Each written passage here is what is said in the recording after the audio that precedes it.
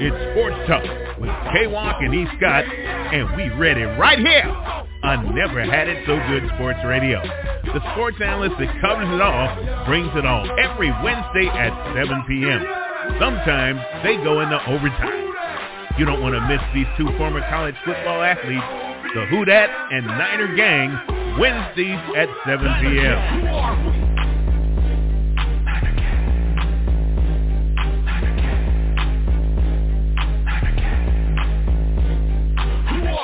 Bang Bang Niner Gang.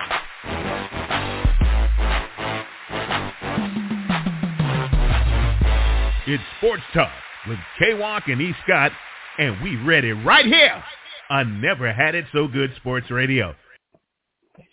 Good evening, good evening, good evening. It is Wednesday, 7 p.m., so that means you are tuning to Sports Talk with K-Walk and E. Scott right here on Never Had It So Good Sports Radio. Ladies and gentlemen, we got a good one for you as always. This evening, right around the corner, preseason starts, full slate of preseason games. So what that means is we're going to preview the AFC South this week. Also want to talk some Eric Bieniemy. He's making some noise in the Washington camp right now. It seems to be a little bit too intense for the players and the coaches' liking, if you will. So we're definitely going to talk into that. Also want to talk some rookie quarterbacks. I'm going to ask E. Scott which rookies he thinks which rookie is going to have the best season out of the core that I give. Also want to ask him as well who's going to have a better season between Derek Carr and Jimmy Garoppolo. Also going to talk some college football. We're going to the week one is right around the corner, ladies and gentlemen.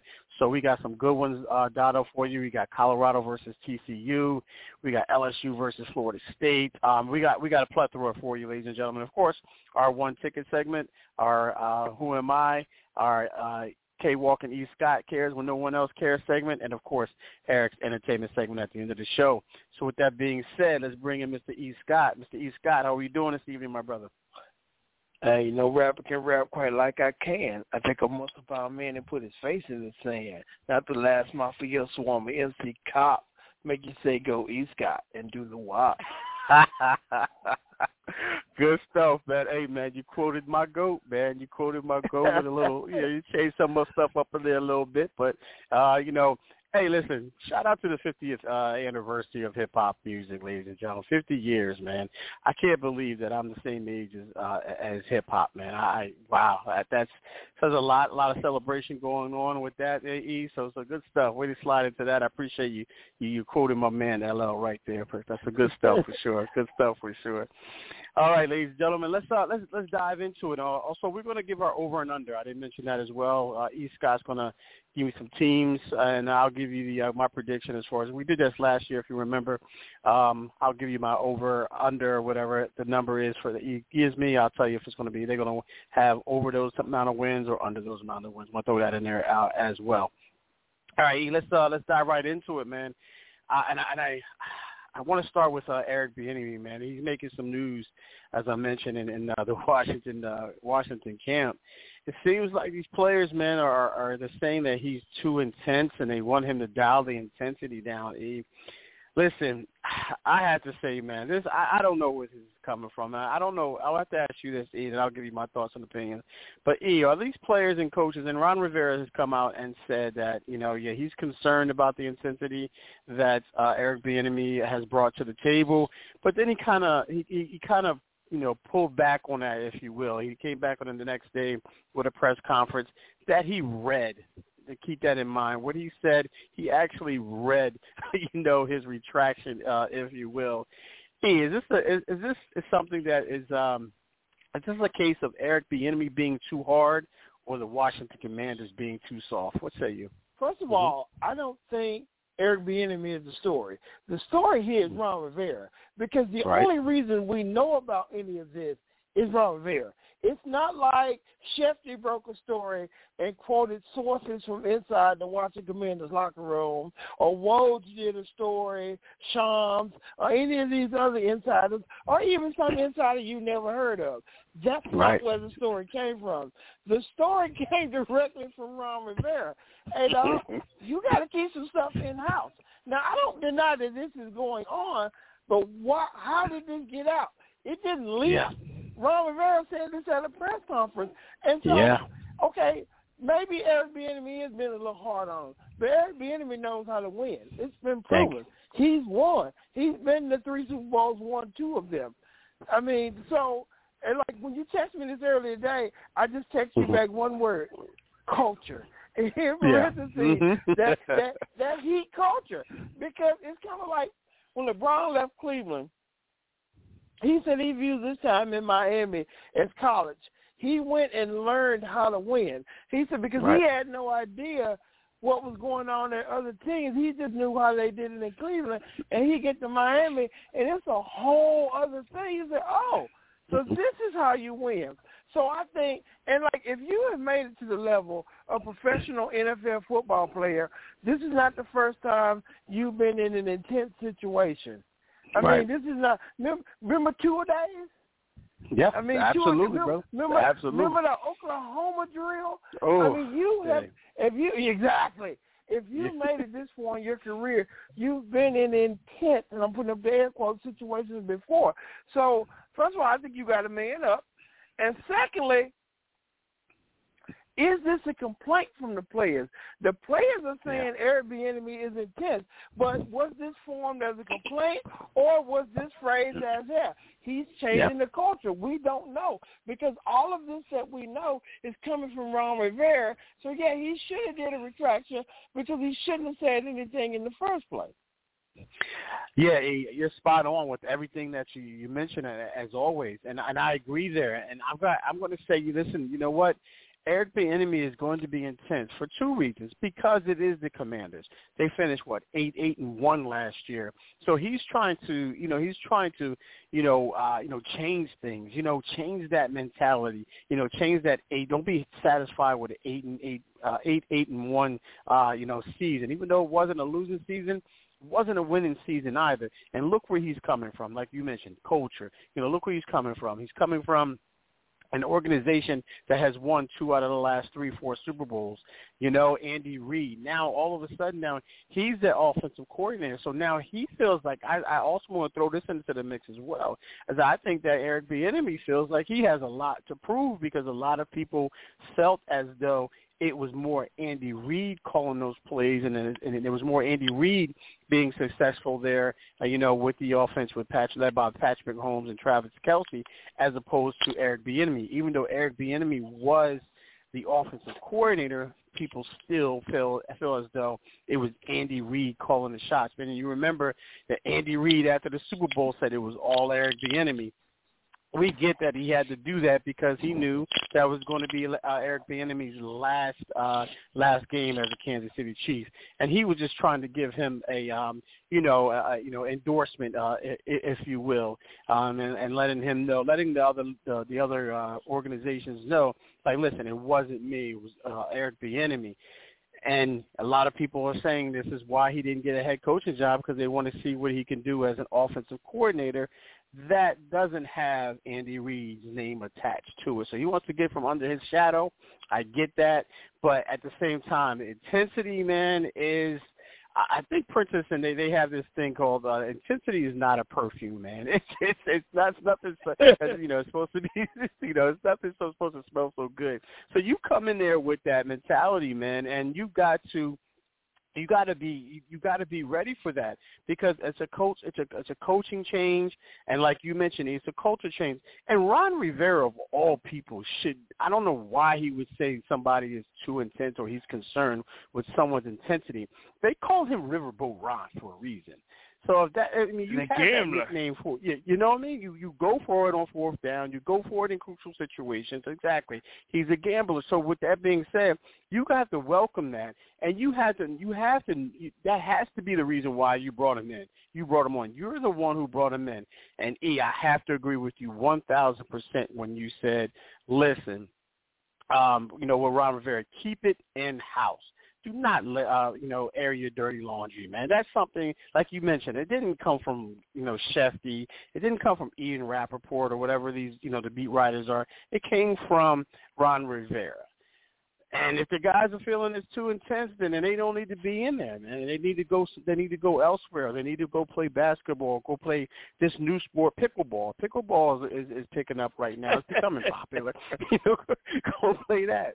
You know what I mean? But you can't. I've never heard anyone being concerned by someone being too intense.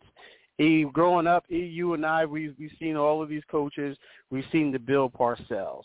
We've seen those no-nonsense guys, man, and it was all about if it wasn't intensity, then you weren't coaching. And, for me to hear this, I'm all in on Eric Bieniemy here. I'm all in. If it's too intense, these guys don't need to be in the league. They're making too much money to be crying about working too hard, man. I mean, I don't understand how you can get all this money and complain about working too hard. Go ahead. It reminds me of the scene from Remember the Titans when Petey, when Coach Boone got at Petey's face. Is football fun now, son? Yeah, is it fun now? Right? Exactly. Yeah. Yeah. Exactly. They're used to going in there, and is going through the motions, getting their paychecks once a month or once every 2 weeks. I'm not sure exactly how often they get paid, but when they do get paid, they get first and the 15th.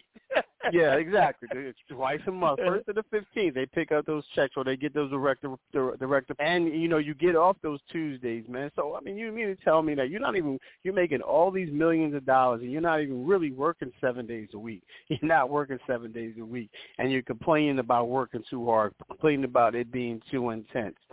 Hey, Eric Bieniemy, if I were you, if you're listening, man, hey, amp it up even more. Amp it up even more because, this my coach used to always say, listen, we ain't going to go long, but we are going to go hard. It's hard, but it's fair, and, if you don't like it, tough, you know what. And listen, it's my way or the highway. It's my way or the highway. And if you're pissed off, good. That's what my coach used to say. And he also used to say, listen, it's better to be pissed off than pissed on. So you know what? And pissed on. So, hey, listen, Commanders players, man, come on now. Put on the pants, man. Put on because it's big boy ball, and you're dealing with, and you're in a conference that, you're in some people's eyes that you're projected to be at the basement, to be at the basement where you finished that last year. Listen, if I was those guys, man, I would tell Coach Bieniemy, especially the vets. Coach, you know what? You're saying a lot of people are saying you're too intense. I would go in and say, yeah, listen, you're not intense enough for me. Turn it up even more. You're going to have some, and you're going to weed some of these guys out, man. You're going to weed some of these guys out, the guys that you don't want on your team to begin with. If they can't work hard, man, then they don't need to be there. But, yeah, Eric Bieniemy, good stuff. Ron Rivera, man up, man. Come on now. That's just ridiculous for you to come out and do that to that man like that, telling somebody they're too intense. Never heard that before in my life. But nonetheless, let's switch gears here a little bit. Let's stay on the NFL talk here. And speaking of the AFC, I want to talk about the AFC South here. And we got some teams, like right now, to me, it seems like it's a one-team race, in my opinion. Maybe a two-team race. But I want to get your thoughts and opinions on how you see this one. How do you see this conference or this division playing out? And ladies and gentlemen, if you're not sure, if you don't know what the teams are in this division, I'm sure you are if you're listening to us. Because you're well informed, as E always says, this is infotainment. So I'm pretty sure you're informed on this here. So we got the Jacksonville Jaguars, we got the Houston Texans, we got the Tennessee Titans, and we got the Indianapolis Colts. And out of these four teams, two have rookie quarterbacks coming in here. With the Houston Texans, they got C.J. Stroud. And Indianapolis Colts are probably going to have Anthony Richardson because I can't see Gardner Minshew being a starter. He may start week 1, but I don't see him starting too much longer after that. And then you got the incoming Trevor Lawrence as well, and then you got Ryan Tannehill in Tennessee. But E, how do you see this division playing out? So I think the best quarterback over there is Trevor Lawrence, and football is a game of quarterback play. But I don't know if Jacksonville has surrounded him with the best options. I mean, Houston is a dumpster fire as an organization, as a staff, record label, and a crew. They just, I don't know what's going on over there. Indianapolis, Tannehill, okay, Miami Tannehill was terrible. The Tannehill that first got over to Tennessee was pretty good. He didn't turn back into Miami Tannehill, so he's awful. And Anthony Richardson, I should have brought Ship on the show because Ship is a huge detractor of Anthony Richardson. He don't like him at all. I like him. I think he was good at Florida. I mean, he has all the intangibles, and I tell Ship this all the time, but he's not accurate. I'll give him that. But you can teach accuracy. So I think he'll be okay over there. But if I had to pick a division winner, I'm going to say Jacksonville simply because they got the best quarterback in the division. But the winner of that division is probably maybe a game under 500 or 1 to 2 games over 500. They're going to come in what we call the back door. And they'll get a home playoff game just because of the way it's set up. Exactly. But, yeah, that's about all that's going to happen over there. Look to travel if you win that home playoff game. Yeah, I'm in agreement with you here, man. I'm gonna say Jacksonville is the winner of this division. I don't know if you have them listed as. I don't know if we're going to go through all the teams as far as when we do the over/under, or if you got to select a few. We're going to do NFC tonight, and then we'll do AFC next week. Okay, gotcha.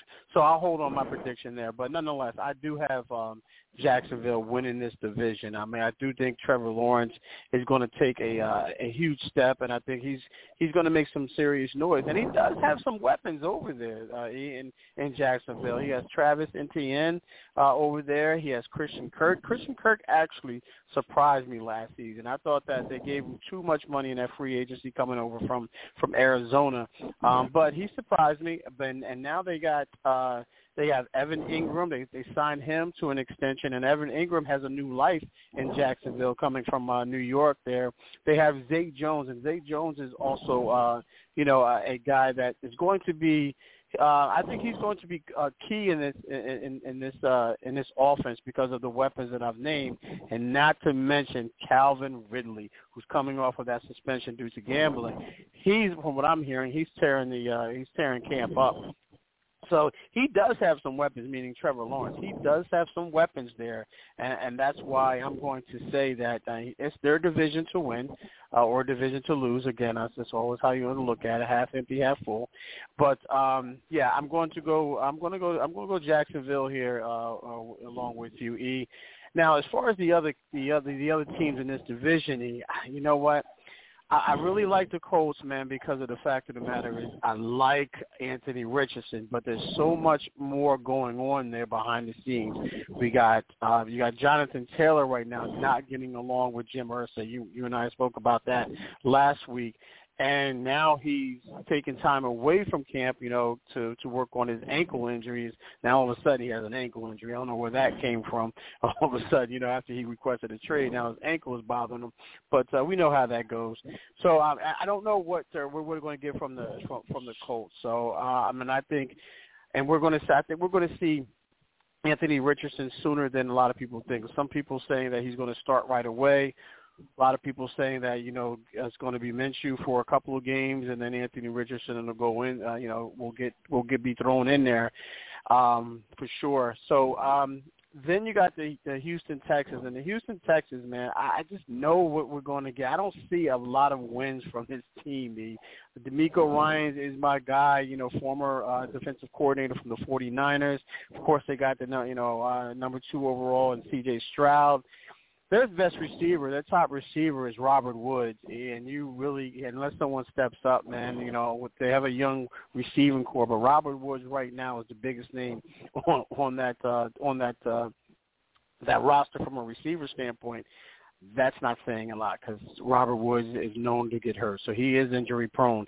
Also, Dameon Pierce, the young man out of Florida, he's big time, man. He's big time, and I think if they can give him, get him the ball and block for him, then that may relieve some stress from from C.J. Stroud. And the Tennessee Titans, man, I do think they're going to be good, man. I think they pull up this. I think they're second. I think they finished second here. They do have Ryan Tannehill, as you mentioned. They do have Derrick Henry. They signed DeAndre Hopkins as well. So I think they have some of the weapons. If they can stay healthy, if they can provide time for Ryan Tannehill, I think they can make some noise in this division. But I do think it's Jacksonville's division to win for sure. All right, so good stuff there. We won't give I was going to give my my records here, but I'll hold off for that for next week. So that way, I can stay consistent. I don't want to mess it up because I like to stay consistent. So, all right, good stuff there. All right, what we're going to do here, ladies and gentlemen, we're going to grab our first break. When we come back, I want to stay on the NFL talk. And I want to ask E, who has a better season? We're going to talk rookie quarterbacks. We're going to talk Bryce Young. We're going to talk, as I previously mentioned, C.J. Stroud, Anthony Richardson, Will Levis, and also Hendon Hooker as well. I want to ask E who he thinks will be, who will have the better season out of these guys, and also we'll talk about some other guys as well.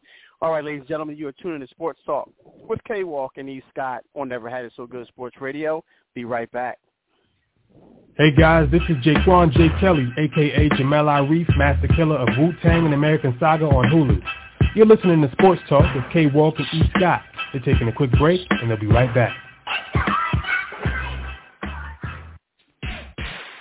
Do you have any unwanted pests in your home or commercial building? Well, Wilson Termite and Pest Control, LLC can rescue you. We specialize in bed bugs, termites, rodents, and so much more. Just call Wilson Termite and Pest Control, LLC at 803-764-2461 in Columbia, South Carolina, and Charlotte, North Carolina metro area. We're open 8 to 5 weekdays and by appointment on Saturdays. We strive to provide complete care for our customers. Visit our website at www.wilsonpestcontrolsc.com. That's Wilson Termite and Pest Control, LLC. We're your family-friendly and environment-friendly pest control company. Bad boys, what you gonna do? What you gonna do when we come for you? Do you need tile installed in your home or business? Then John Robinson Tile, LLC is the company for you. We have over 60 years of experience installing tile. We do bathrooms, kitchens, and so much more. Give us a call at 803-529-0092. Check out our website at www.johnrobinsontile2.com. Visit us on Facebook, Twitter, and Instagram too. Just search J. Rob Tile or John Robinson Tile. We're licensed and insured and Schluter certified. If you need tile installed, we are your company. We believe in laying hands on everything that we do. That's John Robinson Tile Installation Service for new and old homes. Renovation of kitchens and bathrooms, installs all types. That's John Robinson Tile, 2.com.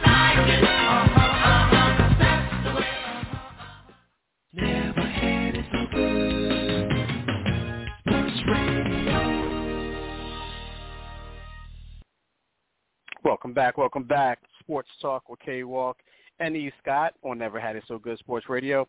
Ladies and gentlemen, if you're just joining us before the break, we were talking Eric Bieniemy, and we were giving our previews of the AFC South and our thoughts and predictions on that and who would finish in what order. All right, we're going to stay on the NFL talk, ladies and gentlemen, because it is that time of the year. Best time of the year as far as I'm concerned. And we got this tomorrow night. We got 2 games there. And then Saturday, Sunday, this is going to be the last weekend what's going to be the last weekend of full football. So we're not going to go without football for another 5 to 6 months, ladies and gentlemen. So buckle up. Again, it's the greatest time of the year as far as I'm concerned. All right. So with that being said, E, I'm going to talk about the rookie quarterbacks, and a lot of noise about these quarterbacks. We had quarterbacks go, 1, 2, and 4. 1, 2, and 4. We had Bryce Young, going to the Panthers. We had C.J. Stroud going to the Texans, as we mentioned, and then Anthony Richardson going to the Colts. Also had to throw Will Levis in there as well. We may see Will Levis this year. You kind of mentioned Ryan Tannehill, and, we don't know what type of player he's going to be this year. We do see a different Ryan Tannehill, again, as you mentioned, than we did see in Miami. So we'll throw Will Levis in there, and we'll also throw Hendon Hooker in there as well. The young man who tore his ACL last year at the University of Tennessee, was drafted in the third round by the Detroit Lions. They're back. He's going to be backing up Jared Goff. Jared Goff seems to be, serviceable at best. I don't see him giving up his starting job unless a major injury, knock on wood, occurs. So I guess you got, ladies and gentlemen, with that being said, I guess you know who I'm not going to pick as one have the best season. But nonetheless, out of these four or five guys, who do you have having the best season this year as far as rookies go? I think it's going to be Bryce Young, and I say that because he was named the starter. I think his sophomore year at Alabama. I think Carolina went ahead and named him the starter, which I thought was premature. But, so he's definitely going to start. And the only downside I can see to him is his size. I just think he's too little. But from what I've read about him and heard about him, they say he has an extremely high football IQ. As a matter of fact, they said he's actually he could walk into the league and be an offensive coordinator right now. They said his football IQ is that high. He's elusive. He has a little speed. Like I said, you can't really teach size, but if he can overcome that, I think he'll have the better season out of all the guys that you named. Yeah, and I have to agree with you there, man. As much as I want to say Anthony Richardson, man, I because he's my guy. I'm a Florida Gator fan, ladies and gentlemen. If you don't already know, I am a Florida Gator fan, and I thought, if he stayed one more year, it would be a different season for the Gators. I don't know how much better they would be. A little bit better. I don't know if it's going to be significantly better, but I like Anthony Richardson. I love everything about this young man. His size, his attention to detail, his arm strength, his accuracy. I know there were some questions about his accuracy, but from what I'm hearing, is getting better as camp goes along. I heard that he made a heck of a throw, this past during camp that people were wowing about. So I really wanted to go with him, but I also have to look at the bigger picture and what is surrounding him. What's surrounding him. Jonathan Taylor. If I knew Jonathan Taylor was all in, and I would say that he would be my guy. But I don't know what's going on with that situation, so I have to hold off. But I have to agree with you here, E. I'm gonna say Bryce Young because I think Bryce Young is going to be the starter. C.J. Stroud, I think, is also going to be the starter as well. He had, from what I'm hearing, Davis Mills, who's going to be their backup, was pushing him through camp. But but I don't know how much you can hold that. How much of a litmus test you can use. C.J. Stroud, because we're talking about Davis Mills. Davis Mills is a serviceable quarterback. He's okay as a backup, maybe a backup to the backup, but he's no starter in the NFL by any stretch. And then obviously that's why they went after C.J. Stroud. But I do like Bryce Young, man. I'm hearing a lot of good things about Bryce Young. I'm hearing his ability to, his different arm angles that he's thrown with. He's very they're not comparing him to Patrick Mahomes, but they're saying that he makes throws like Patrick Mahomes as far as he can make those off-balance throws, those sidearm throws, those throws where, his body's leaning one way and the ball's going the other way. So I'm hearing a lot of that coming from camp. So, and we know he's going to be there. We know they don't have anyone else to go to, maybe Davis Mills, but that's not really saying too much. Now, as far as Will Levis goes, man, I don't know about Tannehill. I don't think Tannehill is going to drop the ball. No pun intended. I don't think he's going to let this situation get away from him because he does have, two talented players, with, behind him or with him, I should say, and that's Derrick Henry, who's arguably one of the best running backs in the game, and DeAndre Hopkins. And you kind of mentioned it a couple of weeks ago, as far as, there may be a hidden injury that we don't know about, with DeAndre Hopkins. But let's just say he is healthy. He's one of the best receivers in the game. If when healthy, man, he really is. And if he can get a healthy, meaning Ryan Tannehill can get a healthy DeAndre Hopkins and a healthy Derrick Henry, I think Ryan Tannehill is going to be all right. So with that being said, if that's the case, I don't really see Will Levis getting into the game. I want to see what he looks like. We're going to see a lot of Will Levis in preseason, but I don't think we're going to see a lot of them in the regular season, barring any major injuries. Again, knock on wood. So I'm with you, E. I'm going to go Bryce Young. I'm going to go Bryce Young with you as well. I think he has the biggest upside. I think he has the highest ceiling. A lot of people talk about his size or lack thereof, but let's throw that out the window, man, because it's one of my sayings. It's not the size of the dog in the fight; it's the size of the fight in the dog. And from what I'm hearing, he has a lot of fight in him. E. So good stuff. All right, E, what I want to do now, man, I want to ask you about your guy and my former guy. Your guy today and my former guy from yesterday, if you will. And I wanted to ask you, who has the better season between these two guys? And then this is Derek Carr from your New Orleans Saints, and Jimmy Garoppolo, formerly of the San Francisco 49ers and currently for the Las Vegas Raiders. In your opinion, who has the better season between these two? I'm going to go Derek Carr, even though I'm not a Derek Carr fan. And I'm not saying that because I'm a Saints fan, which that does factor into it, but if I want to be objective here, I would still say Carr because I think Jimmy G is insurance fraud. Jimmy G was supposed to be the next Tom Brady. Once the real Tom Brady went to Kraft and said, hey, look, it's me and Jimmy G, and they rolled Jimmy G up out of there, he really hadn't been, I won't say the same, but we really hadn't seen all this hype that we were supposed to see. Now, I know a lot of it was marred by injury, but you got to factor that in. Injuries are part of the game. Availability is availability. So, if what we talked about this a few weeks back, the Raiders got a clause in Jimmy G's contract that we can fire you for cause. Because that's what it amounts to. Yeah. I think the exact wording is, we can roll your ass up out of here anytime for no reason whatsoever. Mm-hmm. But in the corporate world where you and I work, K-Walk, that means, hey, we can fire you for cause, dog. And cause means because we feel like it. We feel like it. We come up here one day and we don't feel that you should be here anymore, and we can fire you for cause. And so I don't know why Jimmy G took that deal, but that's neither here nor there. But that's your question. I'm gonna go Carr. Yeah, I'm gonna go Carr too, man. Even though Jimmy G, in my opinion, has the best receiver in the game, I do believe that the Devontae Adams is my favorite. Not my favorite. I just think he's the best all-around receiver there. I think he's the most physical. I think he's the best one of the best route runners. I'm not saying he's the best route runner, but I think as a whole, he is that. He is that guy. I know a lot of people want to say, "What about Justin Jefferson?" I'm not leaving anybody out, ladies and gentlemen.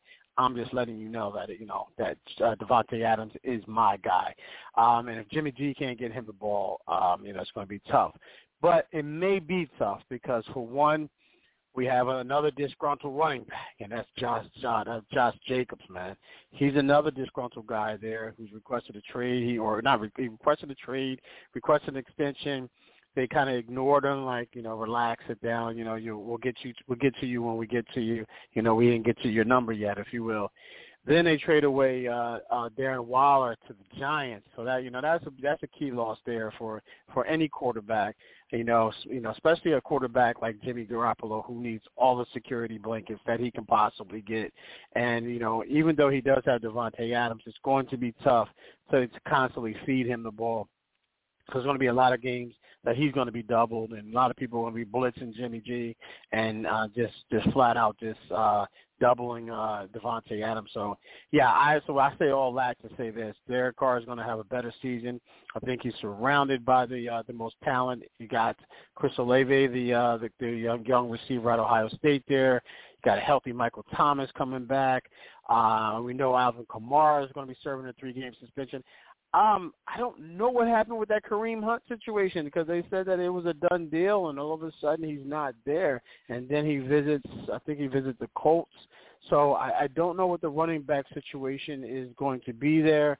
But I still like this team, but I think especially with their defense.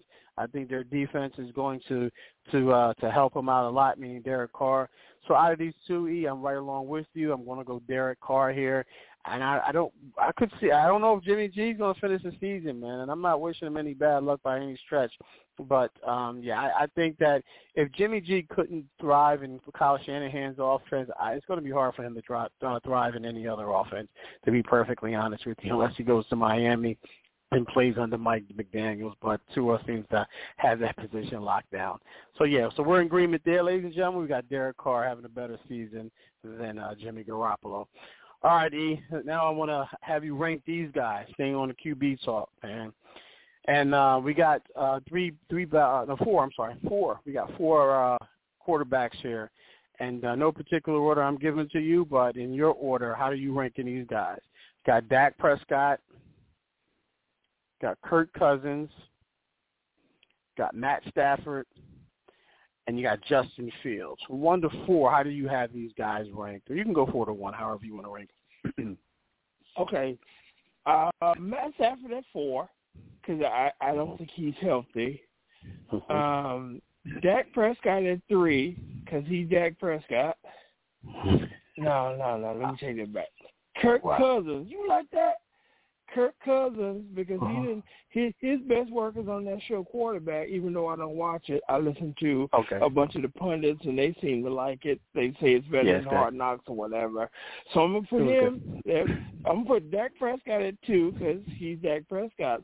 And I think Justin Fields is going to have a breakout season. Wow. I mean, like, something I was listening to yesterday, I think they're talking MVP. Now, I think that's premature, and that's a little egregious. Yeah.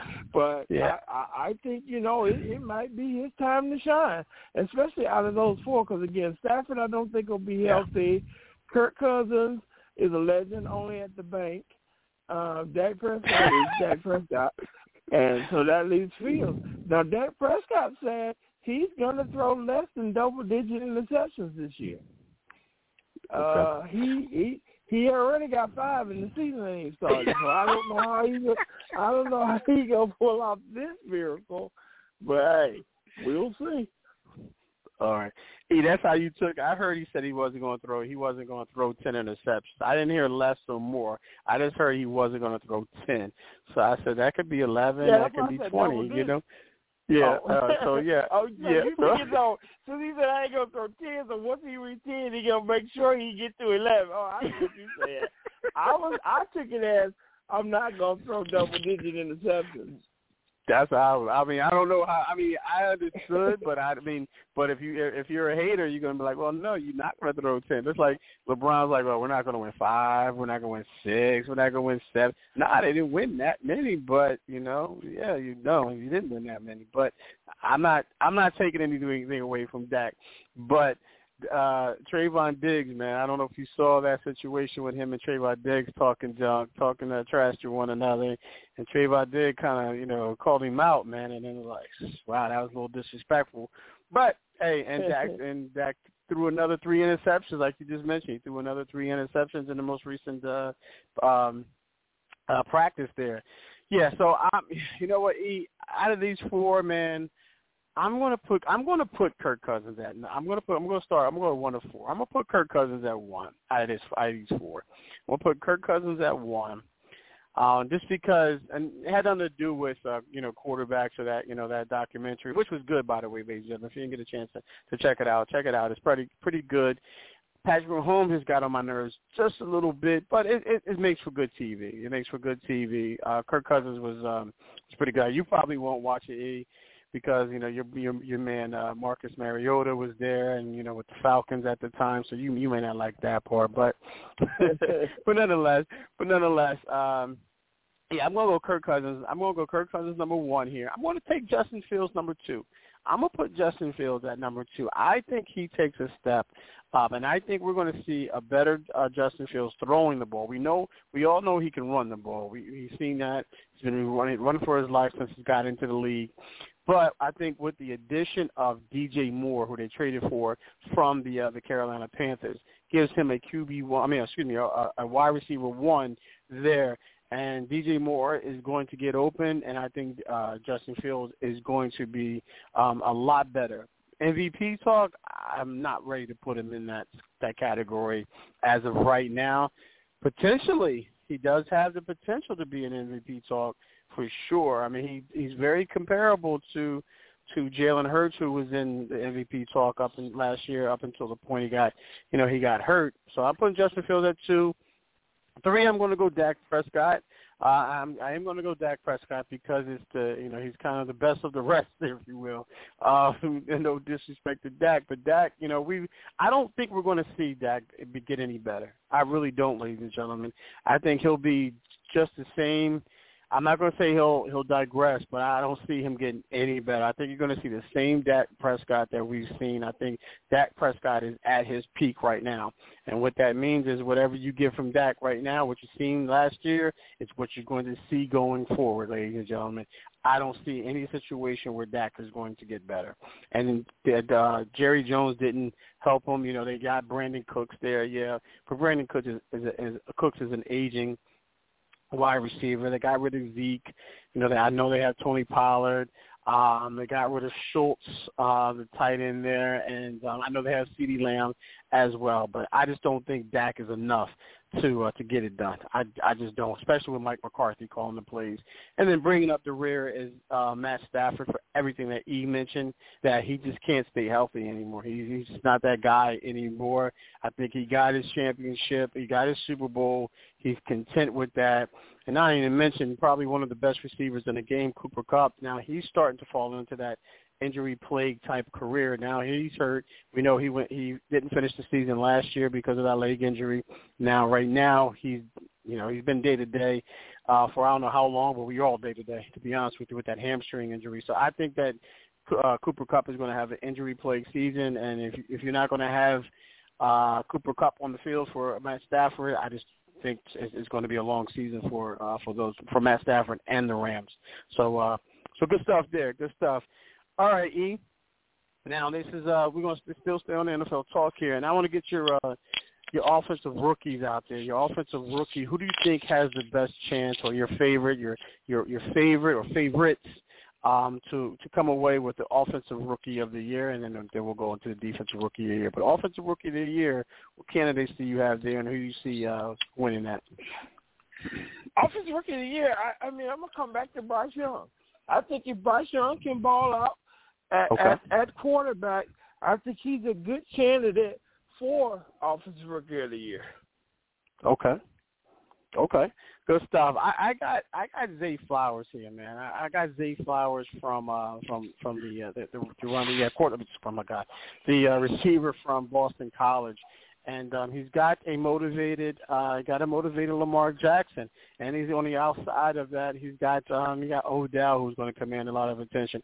He's got Rashawn Bateman as well, and of course he's got Mark Andrews as well, and then of course D.K. Dobbins in the backfield. So I think this Ravens team is going to be is going to be something that you're going to have to deal with, especially with Todd Monken, the new coordinator from Georgia, coming in there and calling the play and opening up the playbook for Lamar Jackson. So I think that gives Zay Flowers a lot of looks, and from what I'm hearing, he's tearing up camp. They're calling him the joystick. I don't know if you remember Dante Hall from the Chiefs back in the day. Yeah, they used to call him the joystick, and and I don't know if he's ready for that title to be given to him, because Dante Hall, if you don't know, ladies and gentlemen, look him up. Dante Hall from the Kansas City Chiefs back in the day. It's the reason why they call him the joystick, because he can move left, right, front, back, up, down, left, right, for sure. But they call him Zay Flowers the next joystick, so that's a high praise for sure. So yeah, I'll go Zay Flowers here. All right, we got the defensive rookie of the year. Who are your candidates, and who do you see winning, hosting that trophy, if you will? Now, the defensive rookie of the year, I'm not really up on the defensive players, okay. Because like when I watch the draft, I'm usually more focused on offense, so I don't really have a defensive rookie of the year because I really wasn't up on them. Okay, that's fine. That's fair. Yeah, I have two here, man, and I think that Will Anderson, the edge rushers from Alabama, who the Texans drafted, under D'Amico Ryans, who's a former defensive coordinator. Well, he's still, I think once you're a defensive coordinator, you're always going to be defensive coordinator no matter what your title is, and a former linebacker as well. But he's more of an edge rusher, but we know what D'Amico Ryans can do with edge rushers. We see him last year with Nick Bosa. We seen him last year, with Eric Armstead. We seen him last year, with that defensive line from the 49ers, and, he made them what they are. And I think he'll do the same thing for Will Anderson. Again, that's the edge rusher from the Texans. Also, I think secondly, man, I think we're going to see Nolan Smith, the Eagles, the Eagles edge rushers there as well, because they have a great interior line, and I think if that interior line can to dominate that middle, then you have Nolan Smith come off that edge and make some serious noise. They do have a new defensive coordinator, Sean Desai from the Seahawks, but that we'll see how much of an adjustment that's going to take on those guys that were there for the last couple of years. But I'll go Will Anderson here to bring home the defensive rookie of the year. All right, great stuff there, great stuff. All right, what we're going to do is we're going to take our next break here. When we come back, I want to switch it over to college football. And I got to ask E, first, what games are he looking forward to? And before that, I got to ask him about, all these conference, alignments, if you will, realignments. We got teams going to, Washington going to the Big Ten. We got who else is going to the Big Ten? I'll bring those names up when we come back. But nonetheless, you got all of these, Pac-12 is folding. We're also going to talk about what Coach Prime, or Coach Sanders, he likes to be called Coach Sanders, what he had to say about, teams bolting from the Pac-12 and going elsewhere. And also, again, he's, what games he's looking forward to in week one. Because we do have a few that are going to be highly publicized for sure, ladies and gentlemen. All right, ladies and gentlemen, again, you are tuning to Sports Talk with K. Walk and E. Scott right here on Never Had It So Good Sports Radio. We'll be right back. You're inside Never Had It So Good Sports Radio with Princess Cooper, Tim Moore, David the Duck Riley, Jason Collins, Shoshana Cook, Brittany Jones, Travis McGee, Eric Scott, and Kevin Walker. We make it easy to talk sports. Take your football game to the next level with the National Youth Football League. The National Youth Football League is powered by former NFL players and great coaches across the United States. They provide student athletes with opportunities to play football year-round. Spring leagues in the greater Triangle area are now forming for ages 5 to 18. To pre-register, log on to nationalyouthfootballleague.com. That's nationalyouthfootballleague.com.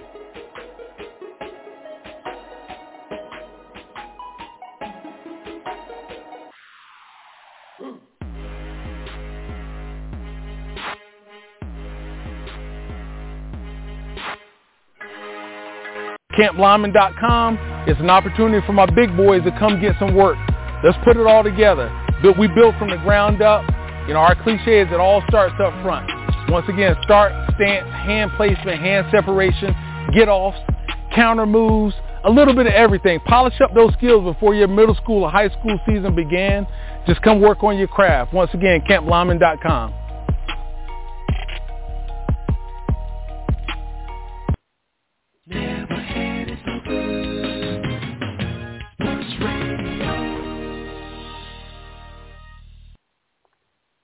And we are back. Again, ladies and gentlemen, you are tuned in to Sports Talk with K-Walk and E. Scott right here on Never Had It So Good Sports Radio. Ladies and gentlemen, before the break, we were giving our thoughts and opinions. We were ranking quarterbacks. We were also giving our Offensive Rookie of the Year and Defensive Rookie of the Year candidates and winners as well. I know it's premature, and we're going to probably revisit this later on or not, because there's going to be a lot more to take place for sure. All right, ladies and gentlemen, like I mentioned before the break, I want to switch gears here. We want to switch gears here, and we want to talk about the college football. College football is right around the corner as well. So again, like I mentioned earlier in the show, it's the best time of the year as far as I'm concerned. All right, E, we got so many different alignments here in college football. We got teams bolted from the Pac-12 to the Big Ten, from the ACC, trying to FSU, meaning Florida State University, trying to get in on that Big Ten deal, if you will. I know you're going to let the ladies and gentlemen know what that deal is about, if they don't already know. But what say you about all of this, E, and how do you see this shaping out? Will we have a Power 5? Will we have a Power 3, Power 4, or is it ultimately going to come down to Power 2 conference? What say you about this? I think it's going to come down to 3. It's going to come down to SEC, probably Big 10, and ACC or Big 12. I look for the ACC and the Big 12 to somehow merge and come up with that third conference, but then they keep 4 of them around for a while. Now, what it comes down to is money. But here's the thing that I don't think a lot of people are looking at. Like most of these schools, your athletic budget either comes from basketball or football, which some of the schools are both of them. What you're not factoring in is the smaller sports. So you got, say, for example, USC in Southern California. They're moving into the Big Ten. Also on the Big Ten, let's just pick a random school. Pick Penn State, Jay's alma mater. Yeah. So you got the lacrosse team got to travel from USC to Pennsylvania to play lacrosse, or either vice versa. The Penn State lacrosse, the Penn State swim team got to travel to Southern California. Where is money coming from? That ain't in the budget. Because these other sports are subsidized by either football or basketball. Now, I heard somebody say today I was listening to, and this makes a lot of – I don't think they would ever do it, but it does make sense. All football should go independent. I mean, like no conference line. They should be like Notre Dame. And then what they call the Olympic sports at schools, you know, like the same sports like swimming, all that stuff, like the Olympic sports. Yeah, they're in the conference. And then UCLA, USC, y'all still play each other because y'all still in the same conference. But as far as football go independent, because Notre Dame is making a killing. NBC and Peacock got them on lock and have had them on lock before Peacock was even a thing. So theoretically, it could work because, like I said, you played tennis for UCLA, and now you got to travel to Happy Valley to play a tennis match. I mean, it just doesn't make sense. So what's going to happen? You're going to lose the smaller sports. I mean, but they don't care because, I mean, again, football and basketball at these schools is what brings in the money, and these other sports are subsidized by them. But they call them Olympic sports for a reason. You trying to get to the Olympics, but now you got to go to a school. I mean, it's a mess. And again, I think, like you said, it all comes down to money. And in 10 years, we're only going to have 3, maybe 4 conferences. Yeah. I mean, that's a great point there as far as the other sports, in which a lot of people aren't talking about, because obviously the football is the biggest is the biggest moneymaker, if you will. followed by basketball. And then when you look at it, from that standpoint, you make a great point. Like, yes, the football can do it because it's play once a week. But, yeah, you mentioned lacrosse, but, also let's throw some baseball in there. Let's throw basketball in there. How are they going to, factor these teams in? And then on top of that,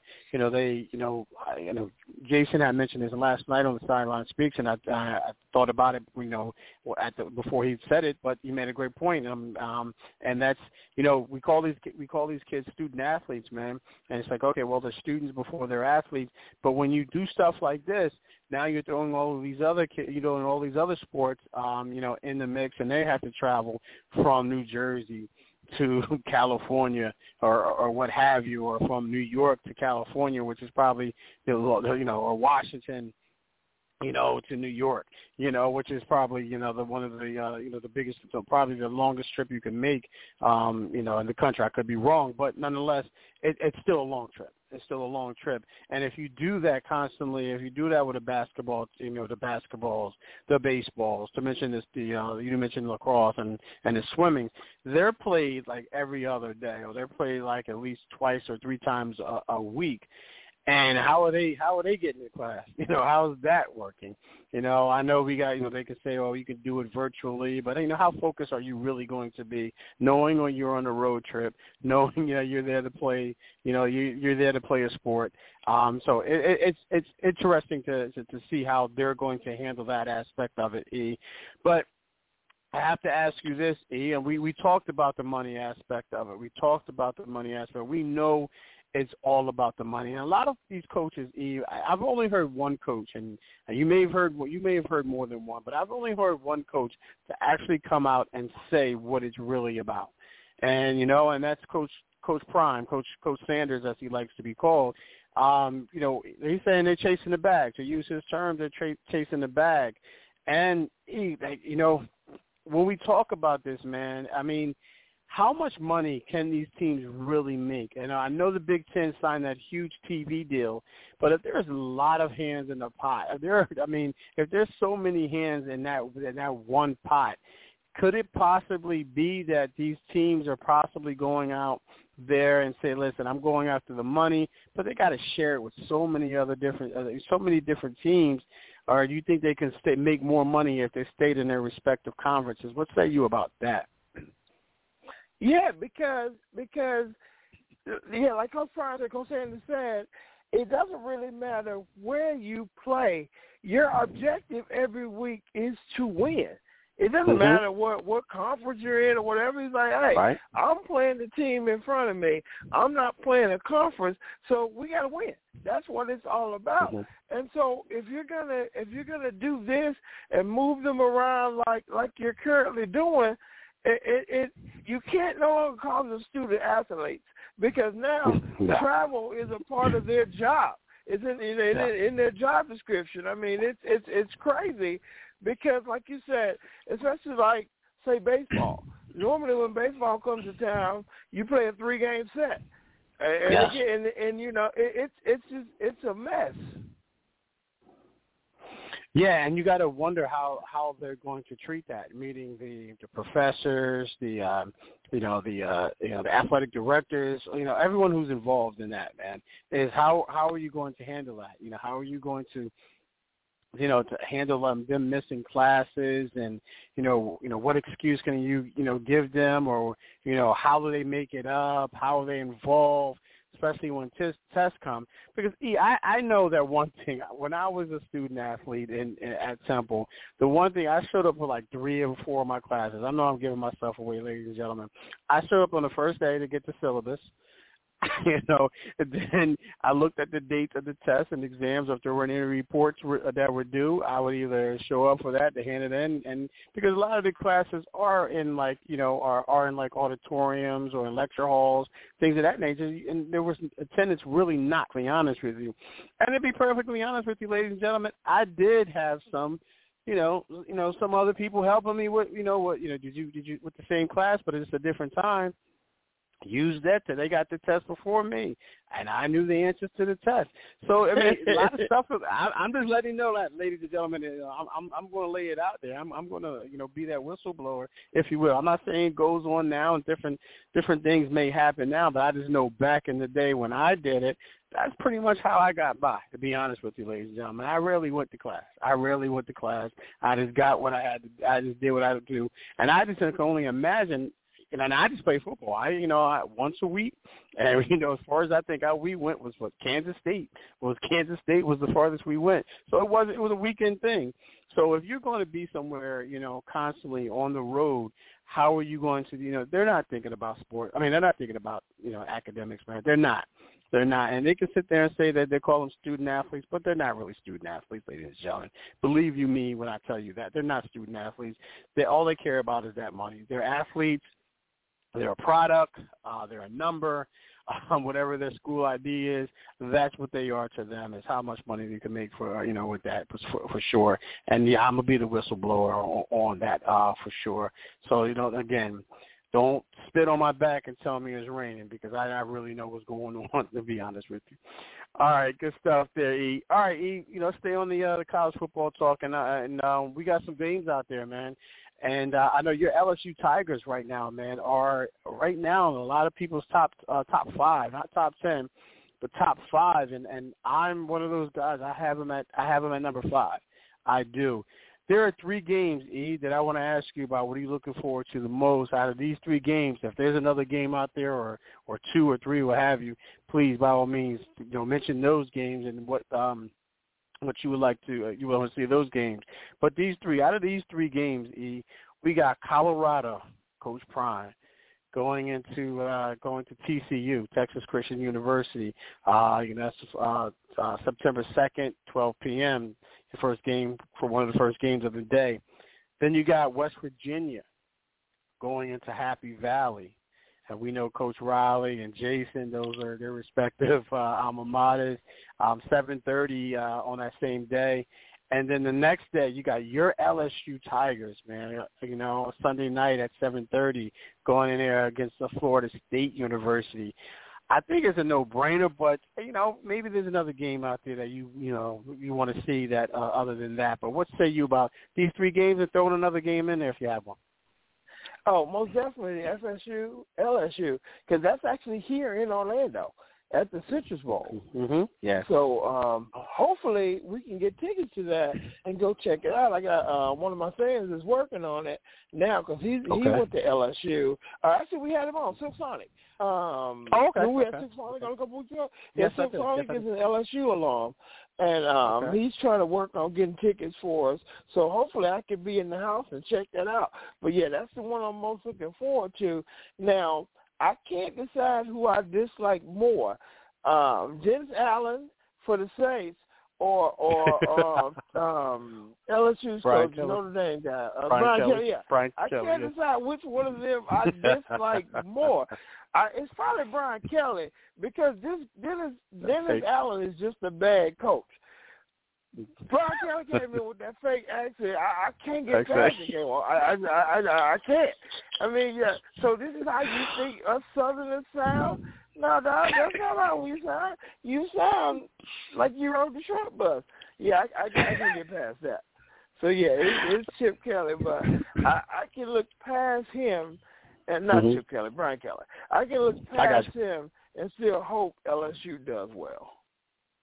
Yeah, but I can't argue with that. That's going to be an interesting game for sure. With all the hype surrounded around LSU, as I mentioned, top 5.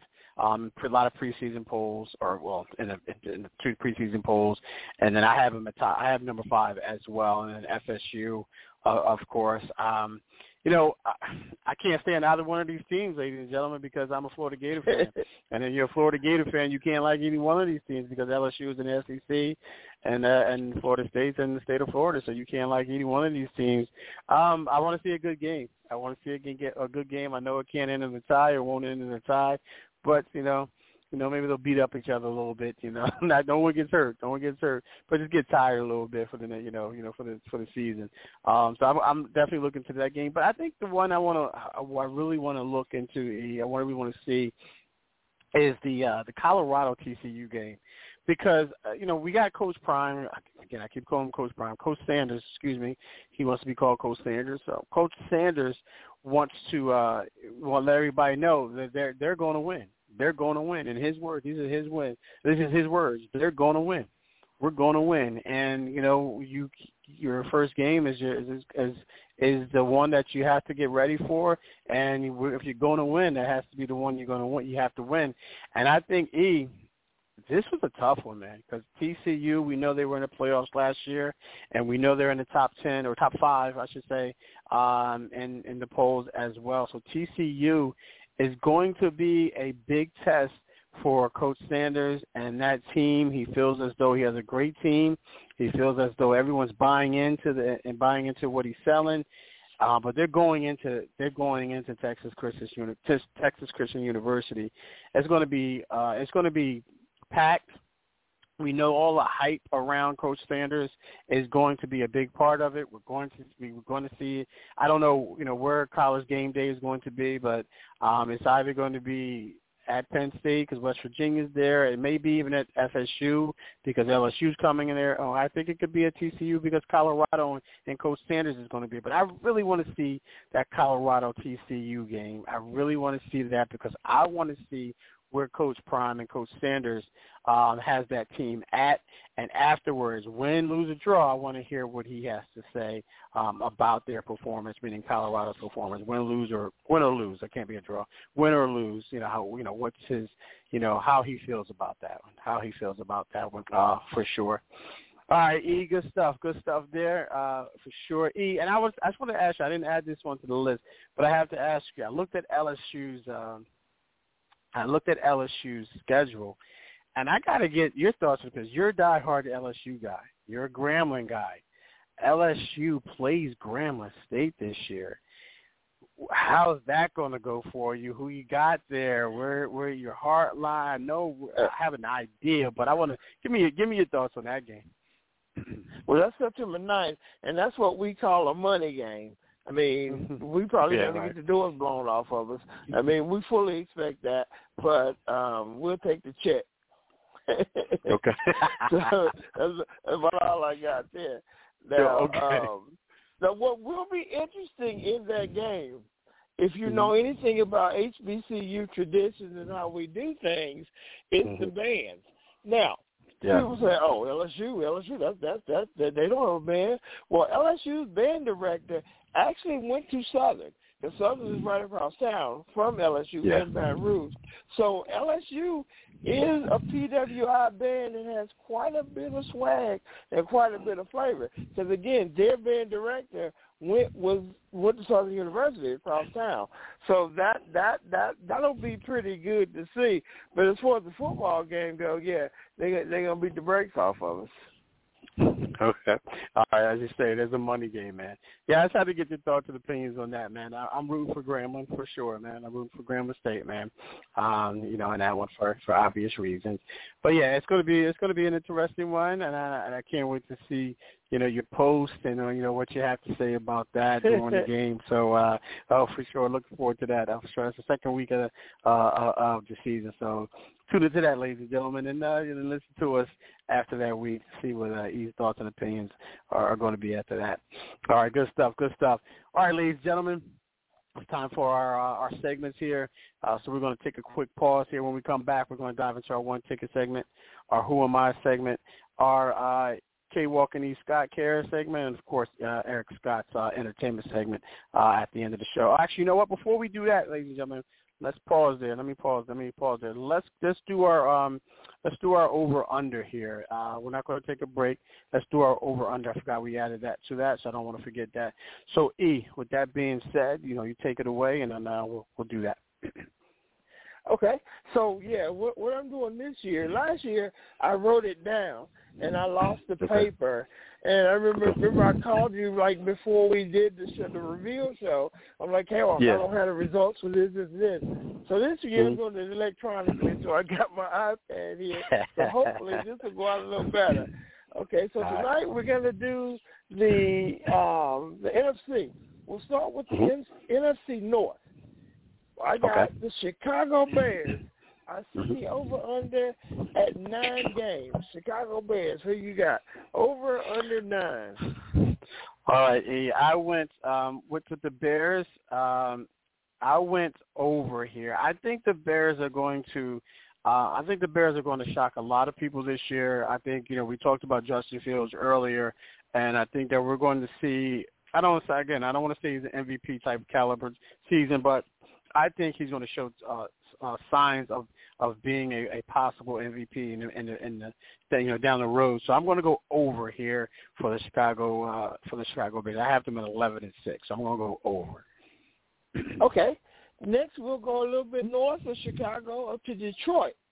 Over or under 10 wins. Will they win? Okay. Go over under 10 wins. Okay, I have the Lions here. They'll have a good season. They'll have a better season than they did last year.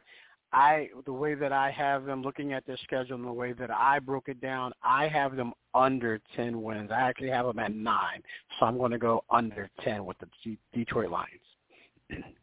Gotcha. Next, we'll move over Minnesota. You like that? 8 games. Will they go? Will Kirk and the boys over under 8 games? Okay, I'm gonna go over. I do have the Vikings. I know a lot of people say they're going to take a step back. I think they do the opposite. I think they take a step forward, and I think they most likely they'll be in a dogfight with the Chicago Bears. I also have them at 11-6. I know it probably more likely will probably be either a 12-5 or 10-7, depending on how the Bears play. So with that being said, I'm going to go the Vikings over 8. Now we got Jordan One Love over in Green Bay. We set the bar at 8. Will they go without Aaron over or under 8 games? Yeah, I can't put my finger on this team. I have no trust in Jordan. I have no love for Jordan Love. Well, I don't want to say it. I just don't know, man. You said over 8? I mean, under 8? Is that what it was? Over or under 8 games. 8. Okay, got you. Okay, so I got them under 8. I got them at 5. I got them at 5 and 12. I can't put my finger on this team. They've lost so much. They lost their receivers. Obviously, they lost a top 5, top 3 quarterback. So I'm going to say under 8 for the Packers. Okay, next we're going to move down to the NFC South. Okay. Tampa Bay Buccaneers over under 7 games. All right. 7 games. I'm just marking this down too, ladies and gentlemen, so I can come back to this as well. 7 games. So I have them at 6 and 11. So obviously that's under 7. I don't know how to feel about this Bucs team. E. I know our guy, Special K is a diehard Bucs guy. Right now they're going with Baker Mayfield, and you got Kyle Trask. I know that defense is going to come to play each and every week. I don't know if that offense is going to be enough. So with that being said, I'm going to go under 7 for the Tampa Bay Buccaneers. Carolina Panthers, Bryce Young, over under 8 wins. Yeah, the Panthers, where are they at? I'm looking at my list here. Panthers, where do I have you at? Panthers, okay, yeah. What was the number, E? I'm sorry. 8. Not that it matters, but 8, okay. 8. Yeah, I had the Panthers. Even though they have Bryce Young, I don't think it's going to be enough. I think they're going to be in a real rebuilding mode. I think they're looking at their schedule. They have a lot of tough games, man, especially the NFC South. I know the NFC South is going to be, for the most part, it's going to be palatable, but I think they're going to be at the bottom of that. So with that being said, I got the Panthers at 3-14. So I got the Panthers under 8. Yeah, I got them bad, man. I got them bad. The Atlanta Falcons, 7 games. Over or under 7 games. All right. So this is a little bit more respectable here. The Falcons is another team that I just don't know what we're going to get from Desmond Ridder. I know they got Bijan Robinson, young guy out of Texas. I mean, we all know about Kyle Pitts, and they got Drake London over there. Arthur Smith. I like Austin Smith. I think he gets these guys going. I think he knows that this division is going to be up for grabs, even though I got the Saints winning the division. I'm going to say over 7 games for the Falcons. I got them at 8 and 9. Okay, now that brings us to the aforementioned Saints, because you, like me, think we're going to win the division as well, so I set the number pretty high here. Will the Saints win over or under 12 games? I'm going to put them at under, but I still think they win the division, and I think they can do it with 10 wins, and that's where I have them at 10 wins. I think once Kamara gets back, they're going to be rolling. I think Derek Carr is going to play a lot better than a lot of people think. Or project, I should say, and they got that again. I can't say enough about that defense. So I have them at 10 and 7. So with that being said, I have them under 12, but they still win the division with 10 wins. Okay, NFC East, the New York Football Giants, over under 10 wins. Okay, all right. I know our good buddy Chris Ortiz is not going to like me for this. But I'm going to say they're going to be under. I have them at 7 and 10. I really think that this team is too much. I mean, there's a lot of noise around them, but it's not a lot of good noise around them, because I think the most noise we heard about them is Daniel Jones signing that big extension, $40 million a year, then Saquon getting his deal, with $2 million guaranteed, $900,000 in incentives. But that's not really saying too much about the team as a whole. I know they added Darren Waller.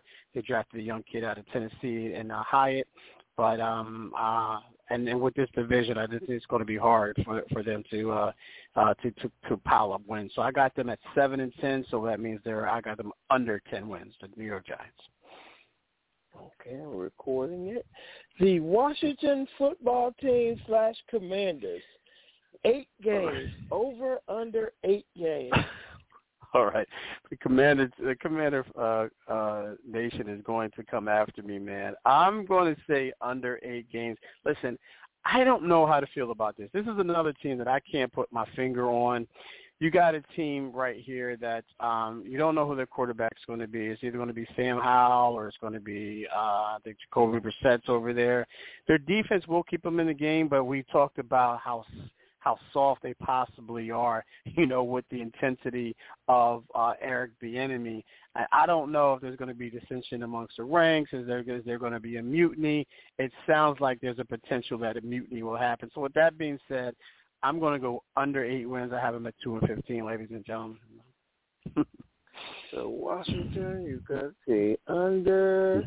Now, that leaves the gosh dang Dallas Cowboys. No, we can see that for too. So the Dallas Cowboys, Dak and them, over under 11 games. All right. I have them at 10 and 7. I say they finished second in the division. So I have them at 10 and 7. So that means that the Cowboys are going to be under 11.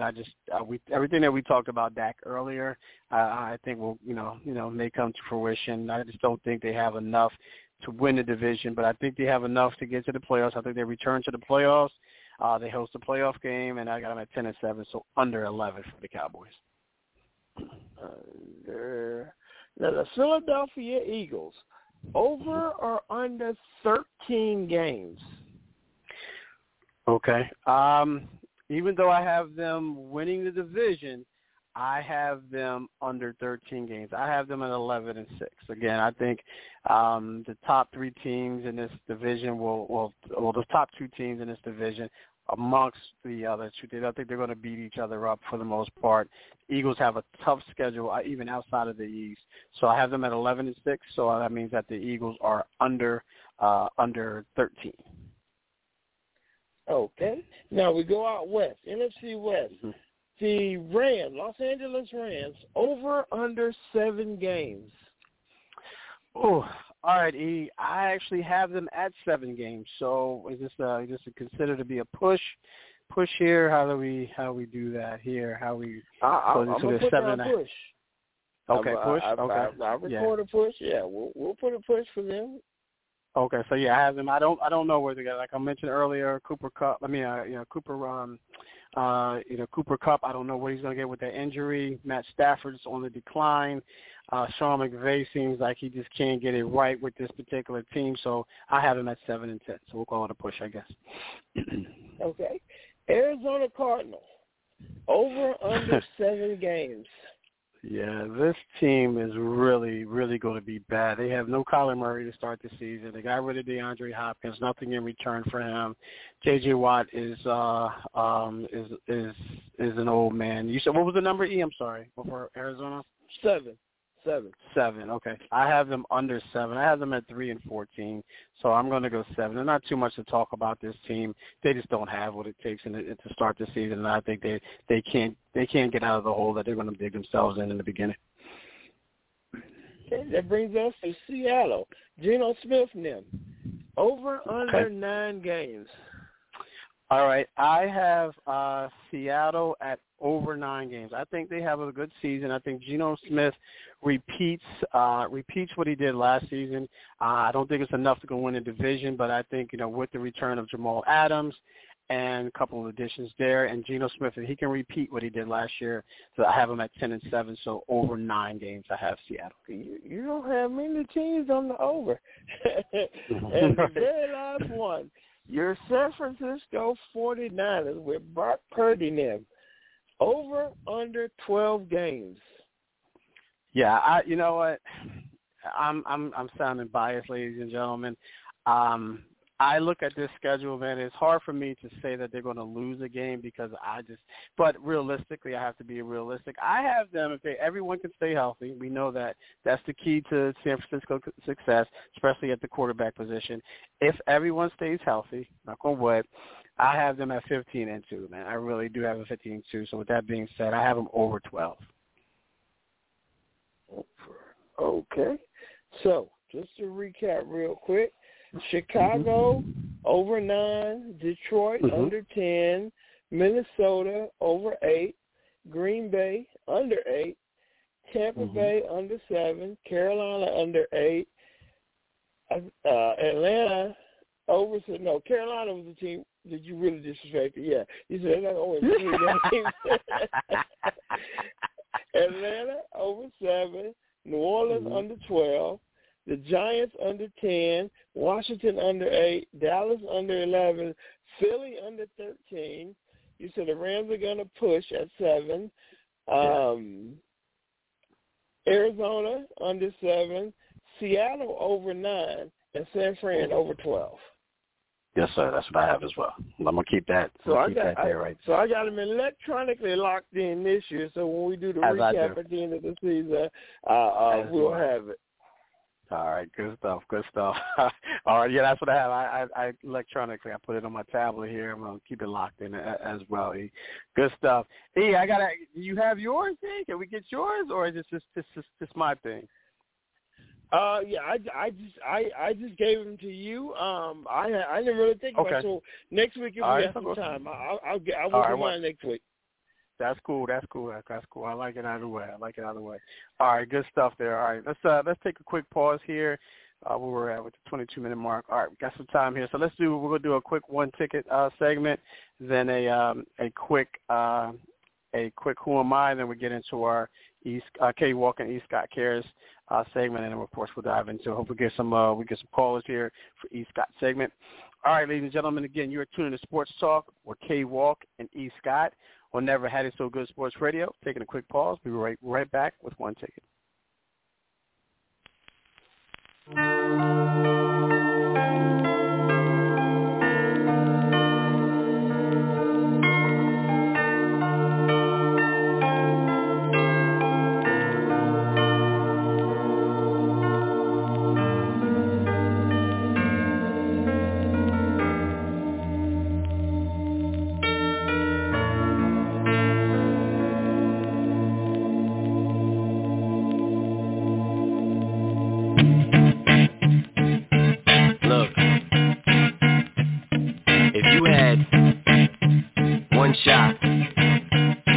Opportunity to seize everything you ever wanted in one moment. Did you captured, just let it slip. Yo. His palms are sweaty, knees weak, arms are heavy. There's vomit on his sweater already. Mom's spaghetti, he's nervous. All right, welcome back, ladies and gentlemen. Sports Talk with K. Walk and E. Scott right here on Never Had It So Good Sports Radio. When you hear that, that's our one-ticket segment, man. It's one of this get E's thoughts and opinions. This is going to be a quick one. Well, I think it's going to be a quick one for E. I think I know where he's going to go with this one, but I could be wrong.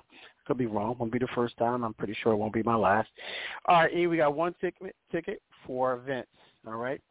For the for the sake of the Hall of Fame, Hall of Fame ceremonies that we just had, the Hall of Fame game last week, for the NFL, I want to get your thoughts and opinions, E, on all of the Hall of Fames that we have. The four that I have written down is obviously the NFL Hall of Fame in Canton, Ohio.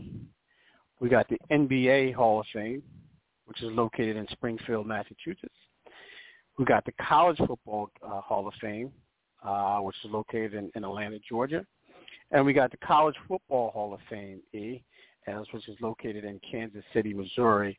One ticket, those four ceremonies, the Hall of Fame ceremonies. Which one are you using that ticket for? Oh, I'm going to Canton. Yeah, that's a no-brainer for me. I'm definitely going to Canton on that one. Seeing those gold jackets get passed out, get to walk around, see the various busts of some of the players, making fun of players who I don't think should be there, but they snuck in through the back door, things of that nature, yeah. Canton is actually on my real-life bucket list. Mine too, brother. Good stuff. Yes, it is mine as well. So with that being said, I'm going to use that ticket for that as well, for everything you mentioned. I mean, verbatim.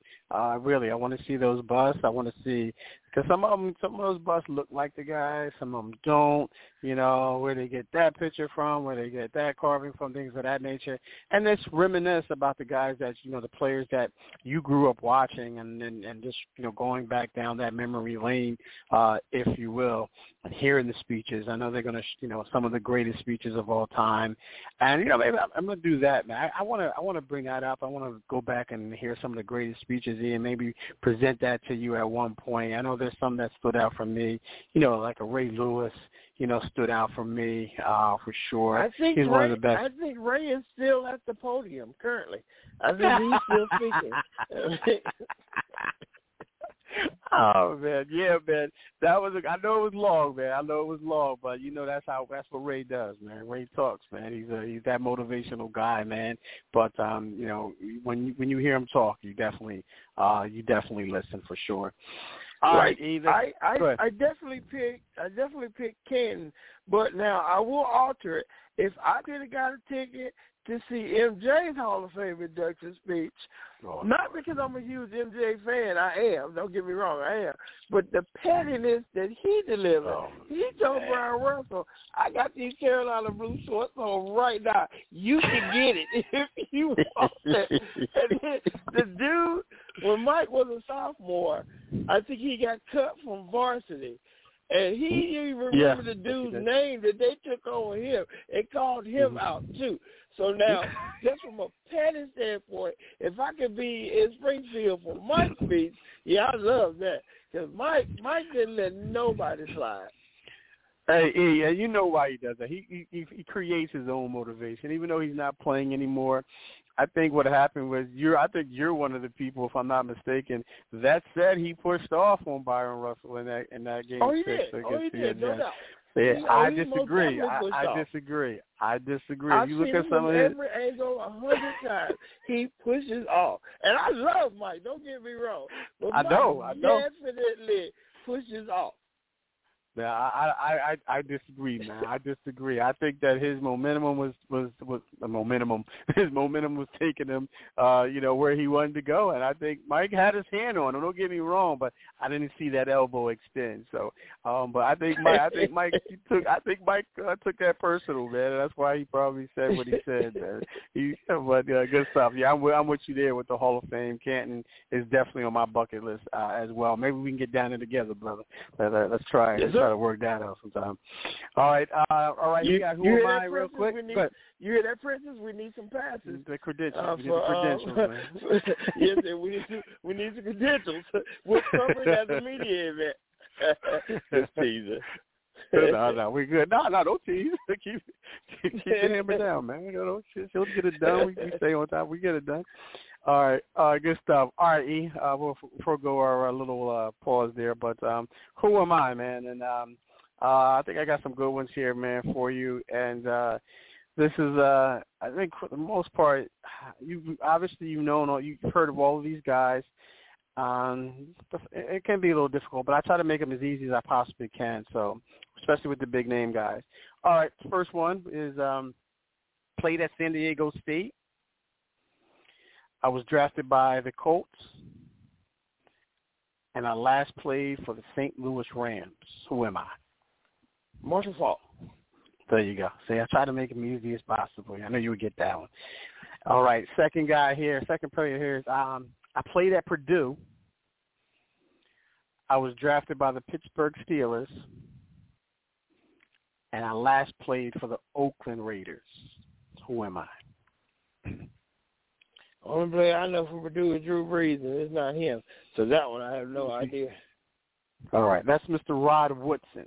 Rod Woodson. Okay. I didn't know he went to Purdue. Yeah, I didn't know it either until I looked it up, to be honest with you. Not even going to lie to you. So if y'all wanted to throw that one out there, y'all would have got me with that. All right, next one here is you should get this one. You may get this one. I had this one specifically for you. So I played at Pitt. I was drafted by the New Orleans Saints,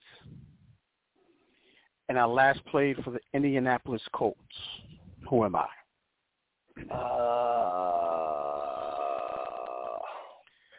Give you a hint. Late grade. Yeah.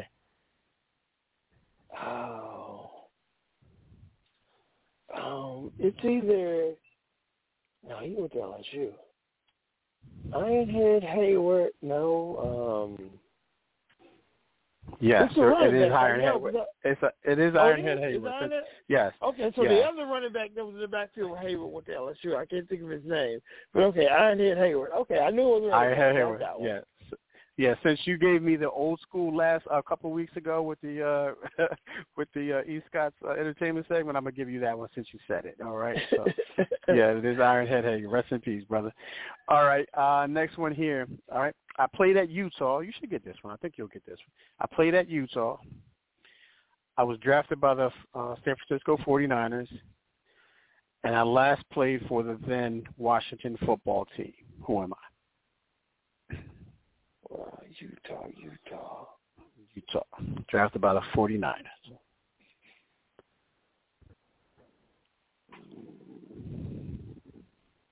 I'm drawing a blank on that one. That one I don't know. Okay. That's Mr. Alex Smith. Alex Smith. I knew it was a white boy, but because he went to Utah. But all right. Last one here. You should get this one. I think you'll get this one. All right. I played at USC. I was drafted by the San Francisco 49ers, and I last played for the New York Jets. Who am I?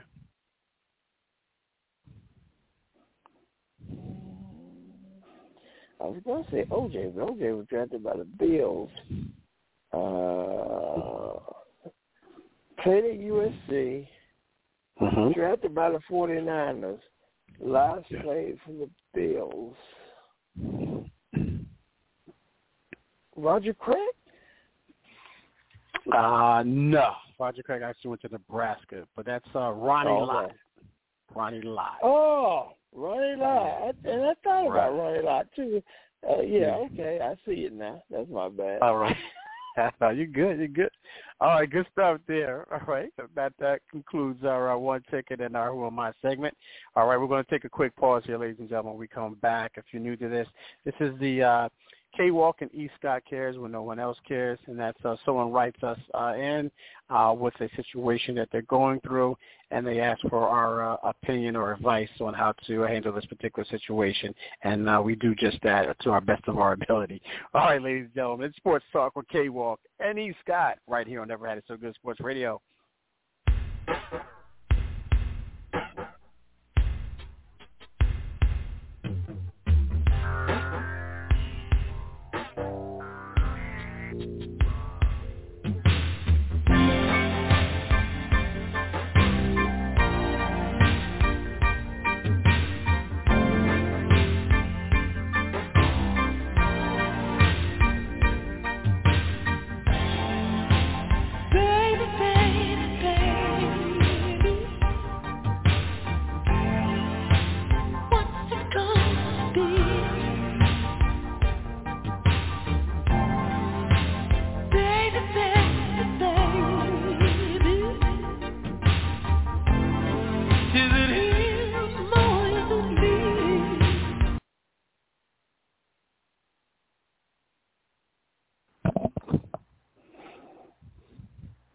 Okay, welcome back. I think E might be on mute there. E, we got you there. Yeah, my bad. I was on mute. My bad. Okay, so right. Well, we got an interesting one tonight. I'm going to just jump right on into it. Dear K-Walk and E. Scott, my husband and I are both 39 and have been together for 15 years and married for 12. I love my husband, but I've noticed over the past year he's been following a lot of random women on social media that he thinks are hot or post or thinks their posts are hot or they're thirst trapped. I've also caught him joining groups on Facebook dedicated to sharing sexual content of women. He's also been searching for women's OnlyFans accounts that he finds with on Facebook. The worst part is he's started searching for the accounts of random women he interacts with in public. I found all this out because they're popping up on my social media account as suggested followers as we are friends on social media. He's commenting and liking their posts. I confronted him about it, and he immediately apologized and started making me all these empty promises. To date, nothing has changed. All of our family and friends follow us on social media and have started asking me what's going on, and I don't know what to tell them. I'm the same weight I was when we met, despite having 2 kids. He says he's still very much attracted to me, but I don't understand his need to constantly seek out social media models. At this point, I feel so disrespected and embarrassed that this keeps coming up every so often. My coworkers are even commenting about it. Please help. Sincerely, disrespected and embarrassed. All right, K-Walk. When I read this, I'm like, the part that stood out to me is when she said, I'm the same weight I was when we met. Well, first of all, you don't say that that's a good or a bad thing. Yeah. I mean, right. I mean, you could have been a mess then and still a mess now, but I don't think you'd have put that in if that was the case. So I'm going to give you the benefit of the doubt that you're not a mess. Right. So I'm the same weight as when we first met. So obviously that's not the problem. What about your attitude? What about your actions? Are you still that person? Are you the same person that, like, maybe when y'all first met and y'all been together for 15 years, married for 12, maybe now you nagging him, getting on his nerves, talking a lot. I don't know you didn't say all this, but something is driving him away. And you said, over the last year he's been doing this. Nah, dog, you just found out about it over the last year. If he's been doing this, it's been longer than a year. I mean, because that's just kind of like who he is. I don't really know what advice you're looking for here because it seems like you care more about what other people think than fixing the problem. Now, you told him about it and he said he was going to stop. No, what he meant to tell you was, I'm going to stop letting you catch me. Get caught. So, now, she didn't say he out here sliding in DMs and talking to other chicks, so we don't know that part. And, like, I was talking to somebody about this earlier, And I was like, well, women are detectives. If he was doing that, she would know about it. So she didn't mention any of that. So I don't know if he's going to cheat, if she's worried he's going to cheat, what's going on here. But I really think, I'm not blaming her, but something in the relationship has changed. And you saying it's not your weight. So he's still, physically attracted to you.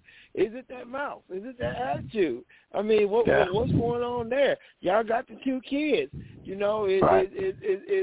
the fire in the bedroom? Yeah. I don't know. Thank you. He's looking for something. So I don't really know what to tell you other than, y'all need to kind of talk it out. And maybe y'all can work this out or hey, 15 years, it might be time to move on. Seriously, and you know what, you mentioned a couple of great points that I was going to touch on as well. The first one I wanted to touch on is what you always say is it's not what we're hearing or what she's saying, it's what she's not saying that we really want to kind of focus on. And as you mentioned, the bedroom, is it still going on in the bedroom? Is the fire still there? In the bedroom. Now, if it's not, then then there's really there should be major concern there, if you will. I never got into understand why dudes did that, but we know that guys have different type of likes, if you will, Deshaun Watson. But they have the things that maybe they have these type of things. Maybe it's just something different. Like you also mentioned, is he stepping out on her? I don't. It doesn't sound like he is. It just sounds like he's more into the social media aspect of it and looking at. It doesn't sound like he's actually physically being with these women, but at the same time that could be a cause of of cheating as well. And you said they have 2 kids together, so I want to know. The main question here is the one you brought up that's the main focus that I was going to ask is what's going on in the bedroom? Is it still going on? Do you still have is it once a week? Is it once a month? Is it how constant, how consistent is it, or how regular is it? And if he's still there with you, and you mentioned your weight is still the same as when you met, like he said, we'll give you the benefit of the doubt and said, obviously it is the same because, he's been with you for 15 years. You have 2 kids together. So I don't think it's that's the issue. So, yeah, I think you really have to really ask him, what it is about, him being on these social media pages, doing what he does. What is it that that's given you that I'm not giving you, and what can I do to give that to you?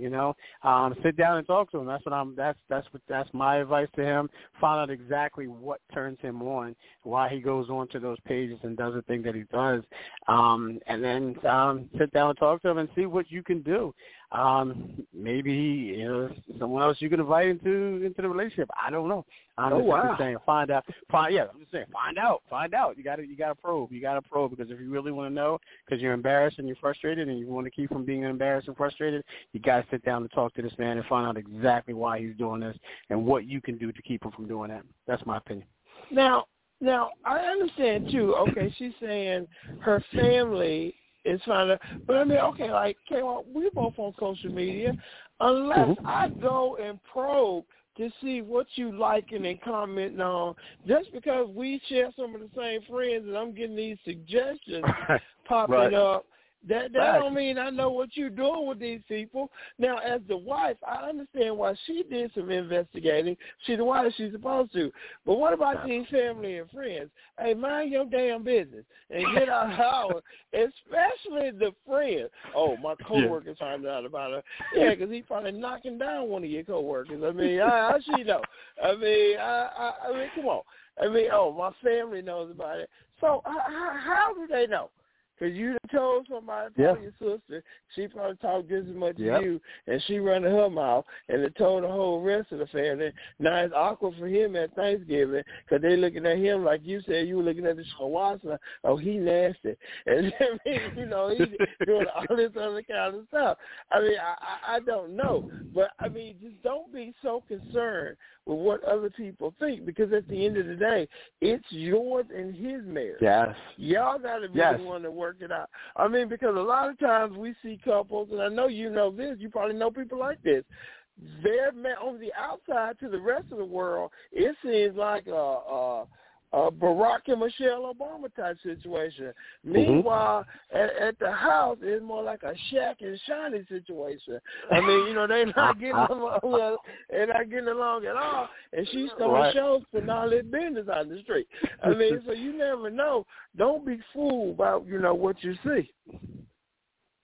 Yeah, I agree with that. Yeah, exactly. And then ultimately it's going to come down to her decision. And you're going to obviously, you're going to seek, the thoughts and opinions. You're seeking advice. Obviously, you wrote into us, so you're looking for that. And one of my things is always say this, like, when it comes to advice, smart people don't need it and dumb people don't take it. So I just want to see, like, where are you at as far as, your mindset? Where are you at right now? I mean, because you're obviously, if you're on the fence, you want to teeter one way or the other. I think you're looking for someone to tell you what you're already thinking about doing. So you got to sit there, and that's why I say you got to talk to your man and find out exactly why he does what he does. Why he goes on there and what he's getting from that he's not getting from you. Don't listen to the outsiders, whether it be your best friend, whether it be your mother. You're just looking for someone to tell you what you want to hear. So ultimately, sit down and talk to your man and find out what you can do, to eliminate it. I mean, so to keep you from, again, as I mentioned, to keep you from being embarrassed and being frustrated. So with that being said, if it's not something he says or does, then that's when you have to, you have to leave that situation, to be honest with you. Yeah, right, that's about all I got there. Do we have anybody on the line for the game? No, we don't have anyone. No one's holding right now. No one's holding right now. Okay, I reached out to Special K. He's she's ready to go. But if we don't get him on, I do have another topic. Let's address let's address the elephant in the room. This melee in Montgomery, Alabama this weekend. K-Walk, Chip and I have been on the phone for literally hours, back and forth, because every time he gets a new angle or I get a new angle, I send it to him. I mean, this thing is like a car accident. I just can't. I know it's bad, but I just can't stop looking at it.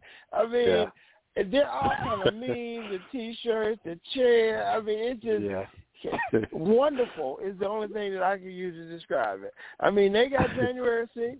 We got August 5th. You gonna mess around and find out. You gonna learn today. I mean, K-Walk, let me give you my thoughts before I get yours. Before I first say that. I had the benefit of seeing it before it went viral. It was actually sent to me earlier, and when I got it, I didn't know it was a viral thing.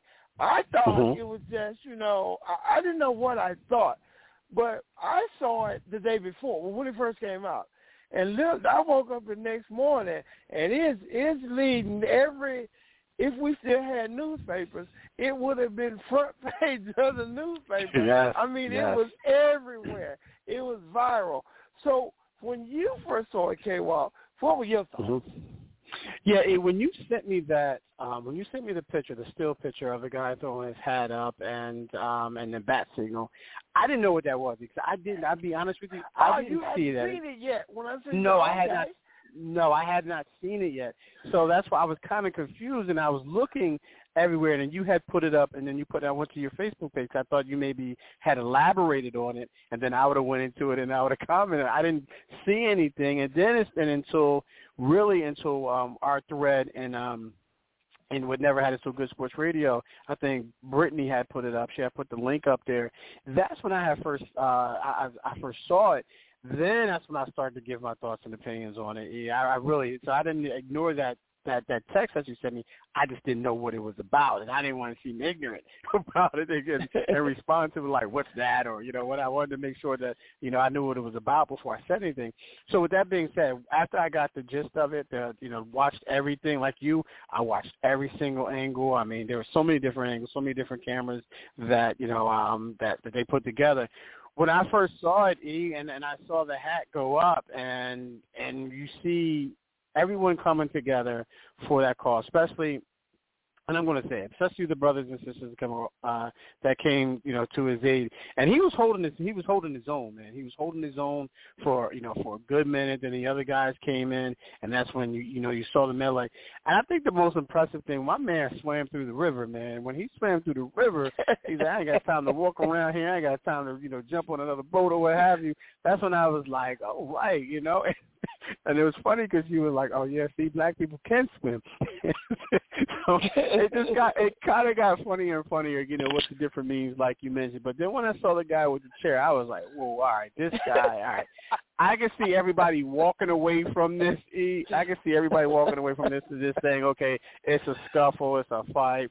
No real charges are going to be filed." But when he came out with that chair, I was like, "Good gracious, this dude's going to need a GoFundMe page, to get out of jail, man." But go ahead. So one of the angles that Simpson did, because I didn't see this the first time I saw it, O'Gara wasn't the only person he hit with the chair. He was mollywopping people with the chair. Yeah. And then when he hit her, and what was real funny, one of the recordings, the chick is narrating, if you will, when he hit a girl in the red dress with the chair, she said, "Ooh, he going to jail." Yep. But then did you see the press conference with the Montgomery mayor and the police chief? They said, "Yeah, we've arrested 40 white boys." And the dude with the chair, we'd like to bring him in for a conversation. And I'm like, conversation? The conversation should go something like this.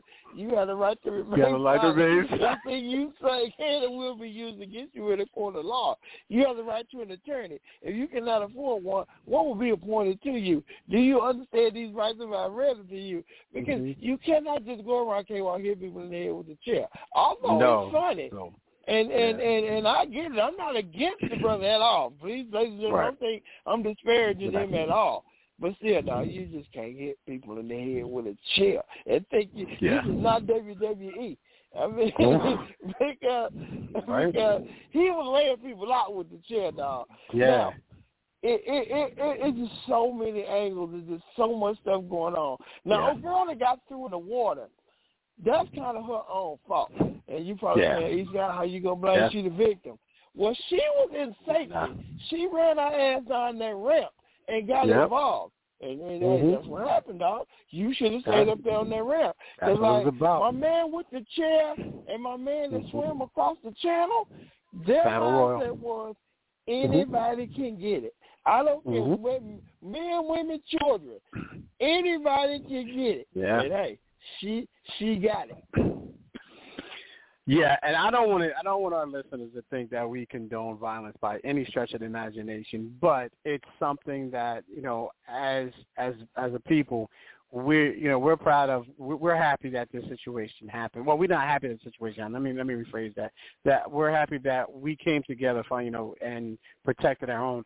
And none of these people knew each other. That was the crazy part. None of these people really knew each other. I mean, that guy was just doing his job. He was just telling these good people to move their boat, and they thought that they were privileged enough, and they saw the boat full of black, brothers and sisters, and they just thought, like, "No, I'm not moving my boat." And the guy's like, "Well, you got to move the boat," and he was adamant about it. And when he threw his hat up, I was like, "Oh, I want to see how many." When he first threw his hat up, I was like, how many people are going to respond to this? Because he's a worker. Like, how many people are actually there that he knows? Maybe some of the workers, but when they came off of the boat, and the guys swimming across the river, I was like, okay, this is what I'm talking about. And it happened in Montgomery, Alabama. It was kind of, again, I'm not condoning violence by any stretch. Trump had just spoke there the night before too. Mm-hmm. So they felt emblazoned and empowered. Yes. Now, another thing, another thing I found out too, the black people on the boat it was over 40 minutes that the other people refused to move the boat so they could dock. Mm-hmm. So they already mad. Yeah. They already mad. They what's that the entertainer said? I wish them would. And then so they were already in wish mode. Yeah. So when they got out the boat, somebody was finna get it. And just so happened, you had already started what?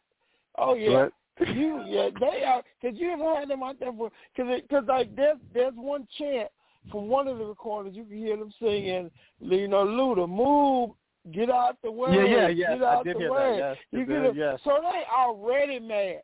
It's already, as they call, a hostile environment. Yeah. And Yes. They messed around and found out. What? Yes. You know what, E, and I'm looking at this, man, and I'm not trying, again, ladies and gentlemen, I'm not trying to condone, what took place by any stretch of the imagination, but you should know that as a people, we're tired of that. We're tired of, the privilege of being sick and tired. Facts of thinking that you could just get away with everything, getting away with stuff, and then when we retaliate, and again, retaliate as a people, not, that was his boy, or not that it was his brother or his sister, it was just brothers and sisters just coming together and saying, listen, this brother's getting beat up by these white people, and we're going to, we're going to stick up for him. And again, when that hat went up, we all know that a hat goes up, and no, there was no hesitation. Like I said, there was no hesitation in a lot of people's games. No hesitation. They didn't know this guy from, they didn't guy from Ronnie, Bobby, Ricky, Mike, Ralph, Johnny. They just went in there and defended that man. And what, he was 65, I think he is. 65 years old. And I think he was 65 years old from what I'm hearing. And again, he was holding his own, but then when the second and third guy came in there, they was like, oh, no, that's enough. Because no one said anything because he was holding his own. If it was just a one-on-one, I think a lot of people would have let it go and just let that be that. But then when 2-3 other guys came in there, that's when we had to step in. So. Yeah, you made an interesting point about being sick and tired of being sick and tired. Everybody has a breaking point. And what that reminded me of, my son was probably like maybe 5th or 6th grade, and he got into a fight at school. And, of course, he got suspended or whatever, so I got to talk to him. So I asked him, say, buddy, what happened? He said, Dad, this kid has been picking on me for weeks now. I did what you said. I told the teacher, and he was bothering me, and this, and this. I said, well, what happened today? And I can't walk you down the speeches. He said, I'm saying what he said. He said, Dad, I had enough. That's what he told me. Yeah. That was his exact words. He said, Dad, I had enough. He said, so I tried it your way. I tried to tell the kids, like Mom told me. I said, I tried to tell her. That didn't work. He said, this is today, not today, Satan. He said, Dad, I had enough. And I laid hands on him. Hey, I couldn't even punish him. Okay, well, I said, all right, dog.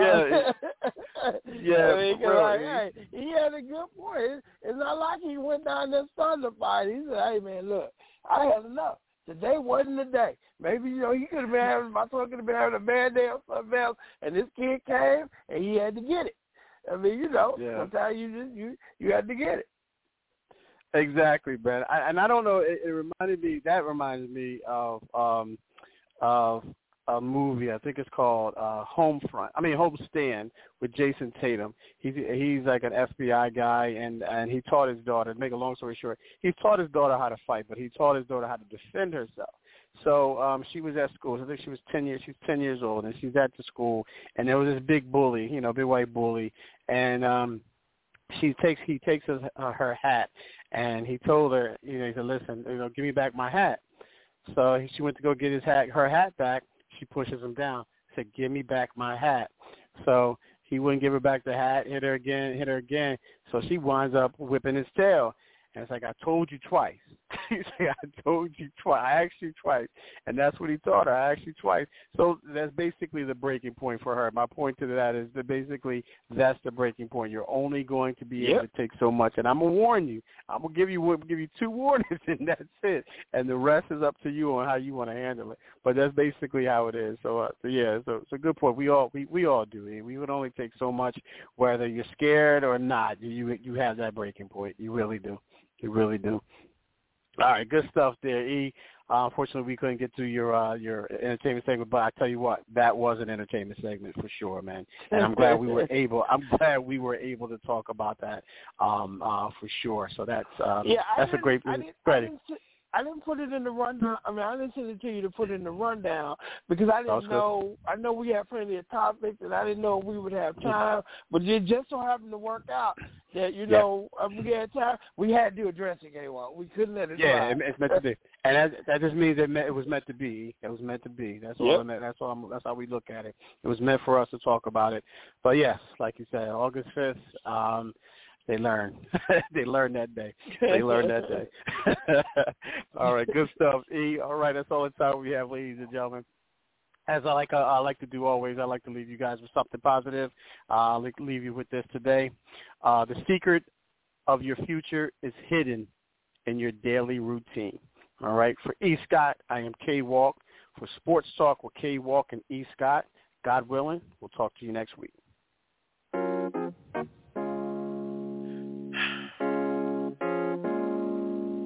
Get some things off my chest. Tough times, I hope y'all holding up. We'll be alright, cause we always is. But I'm feeling like this. How many mothers have to cry? How many brothers gotta die? How many more times? How many more times? How many more marches? How many more signs? How many more lives? How many more times? Take a look around. Can you see it now? Don't be colorblind, cause when they killing mine, they'll try to justify. Oh, each and every time.